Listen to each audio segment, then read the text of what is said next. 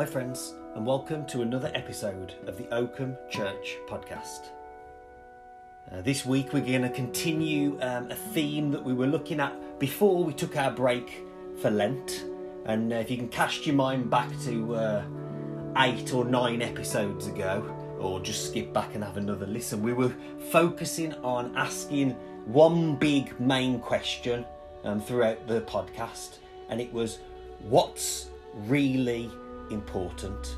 What is it that actually matters in our lives, where we live in this world of social media and advertisements, and everything is kind of trying to grab your attention and grab your eye and get you to just focus your attention on them and their thing, and everything's trying to sell you something, so much so that you're promised the world on a stick. You're promised if only you wear these clothes, or go on this holiday, or drive this car, or wear this aftershave, or use this shampoo, or brush your teeth with this toothpaste, then your life will be fulfilled, then your life will be complete, then your life will really count, it will really matter. But as we've been seeing through this series, the truth is, if everything does in fact matter, then nothing does. If everything's important, then nothing is. So this series, we're asking, what's the main thing? What's the important thing? What's the thing, or who is the thing that we need to hold up front and centre in front of our eyes always, as our kind of guiding north in all situations? And with that said, I'm going to read a story. It's a well-known story from Luke chapter 17, starting in verse 11. It happened as he made his way toward Jerusalem. He crossed over the border between Samaria and Galilee. As he entered a village, 10 men, all lepers, met him. They kept their distance but raised their voices, calling out, "Jesus, Master, have mercy on us." Taking a good look at them, he said, "Go, show yourselves to the priests." They went, and while still on their way, became clean. One of them, when he realised that he was healed, turned around and came back, shouting his gratitude, glorifying God. He kneeled at Jesus' feet, so grateful he couldn't thank him enough, and he was a Samaritan. Jesus said, "Were not 10 healed? Where are the 9? Can none be found to come back and give glory to God except this outsider?" Then he said to him, "Get up, on your way. Your faith has healed and saved you." Now, your life back then, if you were kind of labelled with this term leper, which could be any variety of skin diseases, but just all came under this one blanket term of leper, meant that was it. You were ostracised. You were excluded from everything. You were pushed out of all normal society, all normal kind of everyday Monday through Saturday kind of living. You were refused entrance into the temples and synagogues. You couldn't worship, you couldn't offer sacrifices, you weren't allowed to be in close proximity with anybody, so you couldn't buy or sell, you couldn't trade. In fact, you were kicked out of your family home. You couldn't have anything to do with your family, your friends, your loved ones, because your condition meant that they would be considered unclean as well. So for these 10 people that we see here, there's a reason that we're told in this story that they kept their distance but raised their voices. See, they knew the rules. They knew they had to stay away. Just as much as it was other people's jobs to stay away from them, they knew that they had to stay away from other people for fear of condemning them, for fear of making them unclean.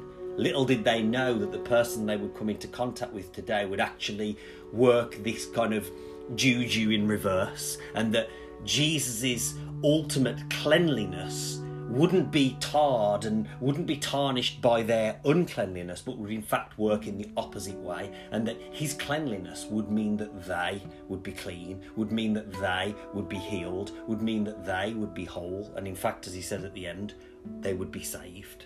So that's what goes on here. But we're told here that one acts differently from the 9. And this one Samaritan who comes back in this story, we're told, wasn't just healed that day. That would be enough. The Jews have a phrase, dayenu, which means it would have been enough. And if that was the case, if Jesus had healed that man officially, so a priest could kind of sign off and say, yep, you no longer have leprosy, you no longer have this skin disease, you can go back to your family and your friends and back into community and back into worship and doing all the things that you have missed for so long. If that was all that Jesus had done, if Jesus had only healed that man, dayenu, it would have been enough. But Jesus doesn't just say, you're healed. He says, you are well. Here in the version that I read here from the Message, he says, your faith has healed and saved you. So this wasn't just talking about his physical outward condition. This was talking about his soul. He is healed and saved. Now, a lot of the time when we kind of, particularly in church settings, hear these sorts of stories, we think, oh yes, I understand what this is saying. This is saying that we need to be like the 1 and less like the 9. And in fact, we are encouraged to do that, and rightly so. It is important not just to be faithful, but also to be thankful, as we'll look at a bit more on Sunday coming. But our kind of weird way of seeing ourselves and seeing the world means that we associate ourselves with the 1 rather than the 9, which is crazy when you think about it. Out of those people that were healed that day, 90% didn't come back, and yet we believe that we're somehow part of the 10%. We look at these two characters, these two cross sections of humanity, and we say, okay, these 9 are the bad guys and this 1 is the good guy, even though he's the Samaritan and they presumably were Jewish, which goes across all kinds of cultural spectrums of the day when Jesus is kind of working his way through this story. But we, for some reason, go, okay, the 9 are the bad guys, the 1 is the good guy, and I'm like the good guy. And I need to find all the people who are acting like the bad guys and tell them, point it out in them and say, you ain't doing what you're supposed to be doing.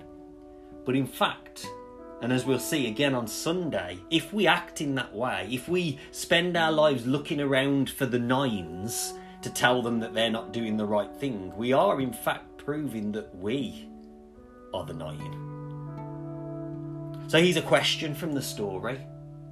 Why do you think the 9 don't come back? Well, first off, we need to realise that the Gospel of Luke, and this will blow your mind. Are you ready? The Gospel of Luke is written by Luke. Wow, amazing stuff. And Luke is talking to the 9s through this story. He's saying to all of the Jewish people as they read this story or have this story read to them, he's saying to all the Jewish people, it's like you can't see the wood for the trees. It's because you've missed the point. You've missed the Messiah. But notice God isn't mad in this story. Jesus doesn't condemn them, but God's heartbroken. You can kind of hear it in Jesus' words. He's not angry. He's perhaps a bit disappointed. He's perhaps a bit sad at the fact that only 1 has come back. When he says, weren't there 10 of you? Where are the other 9? You can hear that heartbreak. And Luke here, by telling this story, is saying that's how God feels about you. Every time you act like the 9, it's breaking God's heart. God isn't mad with you. God's just heartbroken. And I think that there are some things that we can take from this story that was meant as a kind of commentary for the first century Jewish audience.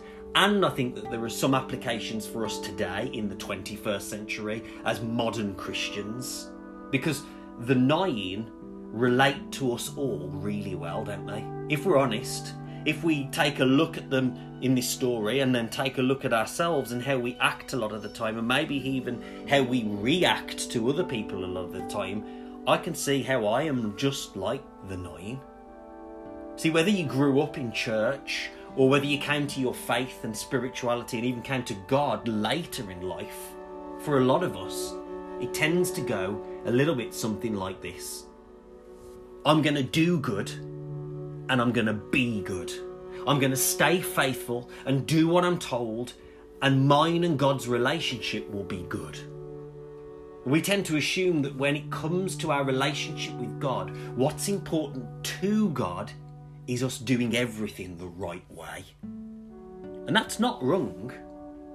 That is important to God. It is important to be faithful, for doing right kind of morally and spiritually. Being the right kind of person is important. And all of that will help us to believe that we're the good guys, which can be to our detriment. As I said at the beginning, this is less about being faithful and more about being thankful. And I understand, I totally get it, I totally understand. Jesus had told them, and as good Torah following, Bible-believing Christians for us today, as we kind of relate to the 9, we understand that there are things that are expected of us, and there are rules, and there are things that we should do and things that we shouldn't do. And so going and presenting themselves to the priest was what was expected. If they wanted to prove to the religious system and prove to the wider world, and maybe even prove to themselves that they were cured, that they were clean, that they were healed of these skin diseases, then this would be the right way of going about it. And they were obeying Jesus as well. So regardless of perhaps how they felt about the law and the systems of the day, they were believing what Jesus was saying, and they were doing what Jesus had told them to do. And that's why we kind of see them perhaps at the beginning of this story as good guys before it gets flipped on its head, because they were doing what the law said. They were doing what God's law said to them to do, and they were also doing what this rabbi had told them to do. They were doing all of the right things.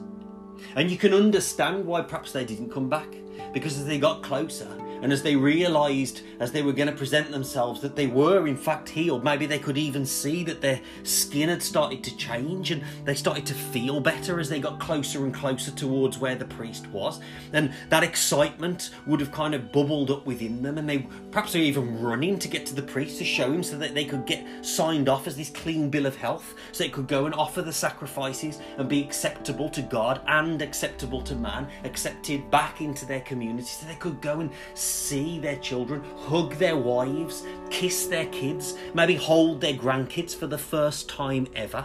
Of course they'd want to go there. Of course they'd want to get there as fast as they could.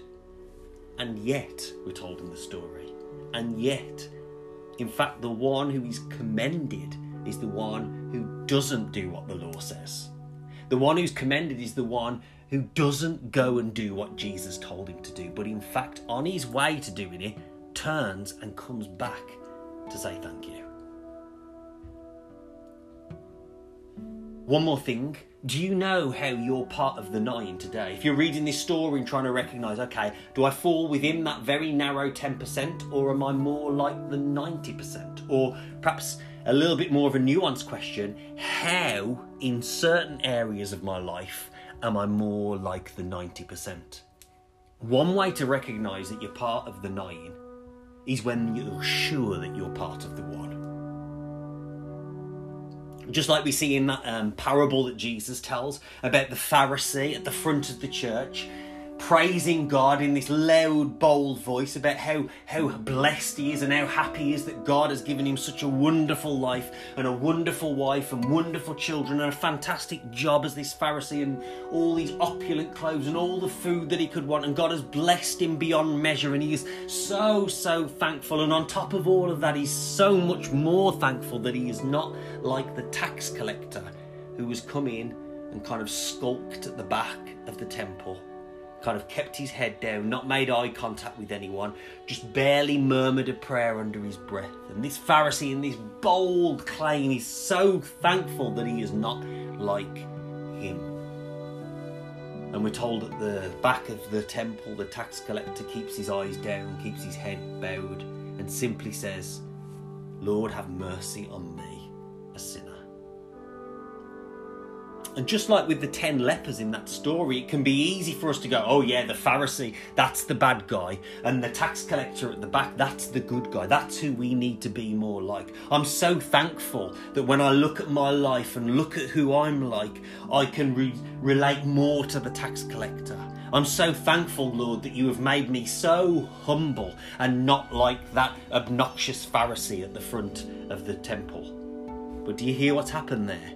The second we start to act like that, thinking we're like the tax collector, who do we sound like? We sound just like the Pharisee. And in this story here, a certain sign to show that you are part of the 9 is when you're sure and certain that you are part of the 1. Back in the 10 lepers story, being certain that you're one of the good guys is how the 9 got to where they were in the story in the first place, thinking that they were part of the 10%. So friends, please take some time to examine your lives, to think about where you fit within all this. Do you relate with the 1 or do you relate with the 9? And what can you do to kind of change your mindset? What can you do to alter the way that you see and act and feel and react so that you can be coming from a place more like that 1 than the 9? How can you today foster, instead of just focusing all of your attention on being faithful, which is good, but how can you spend some time today fostering thankfulness in your lives? Grace and peace.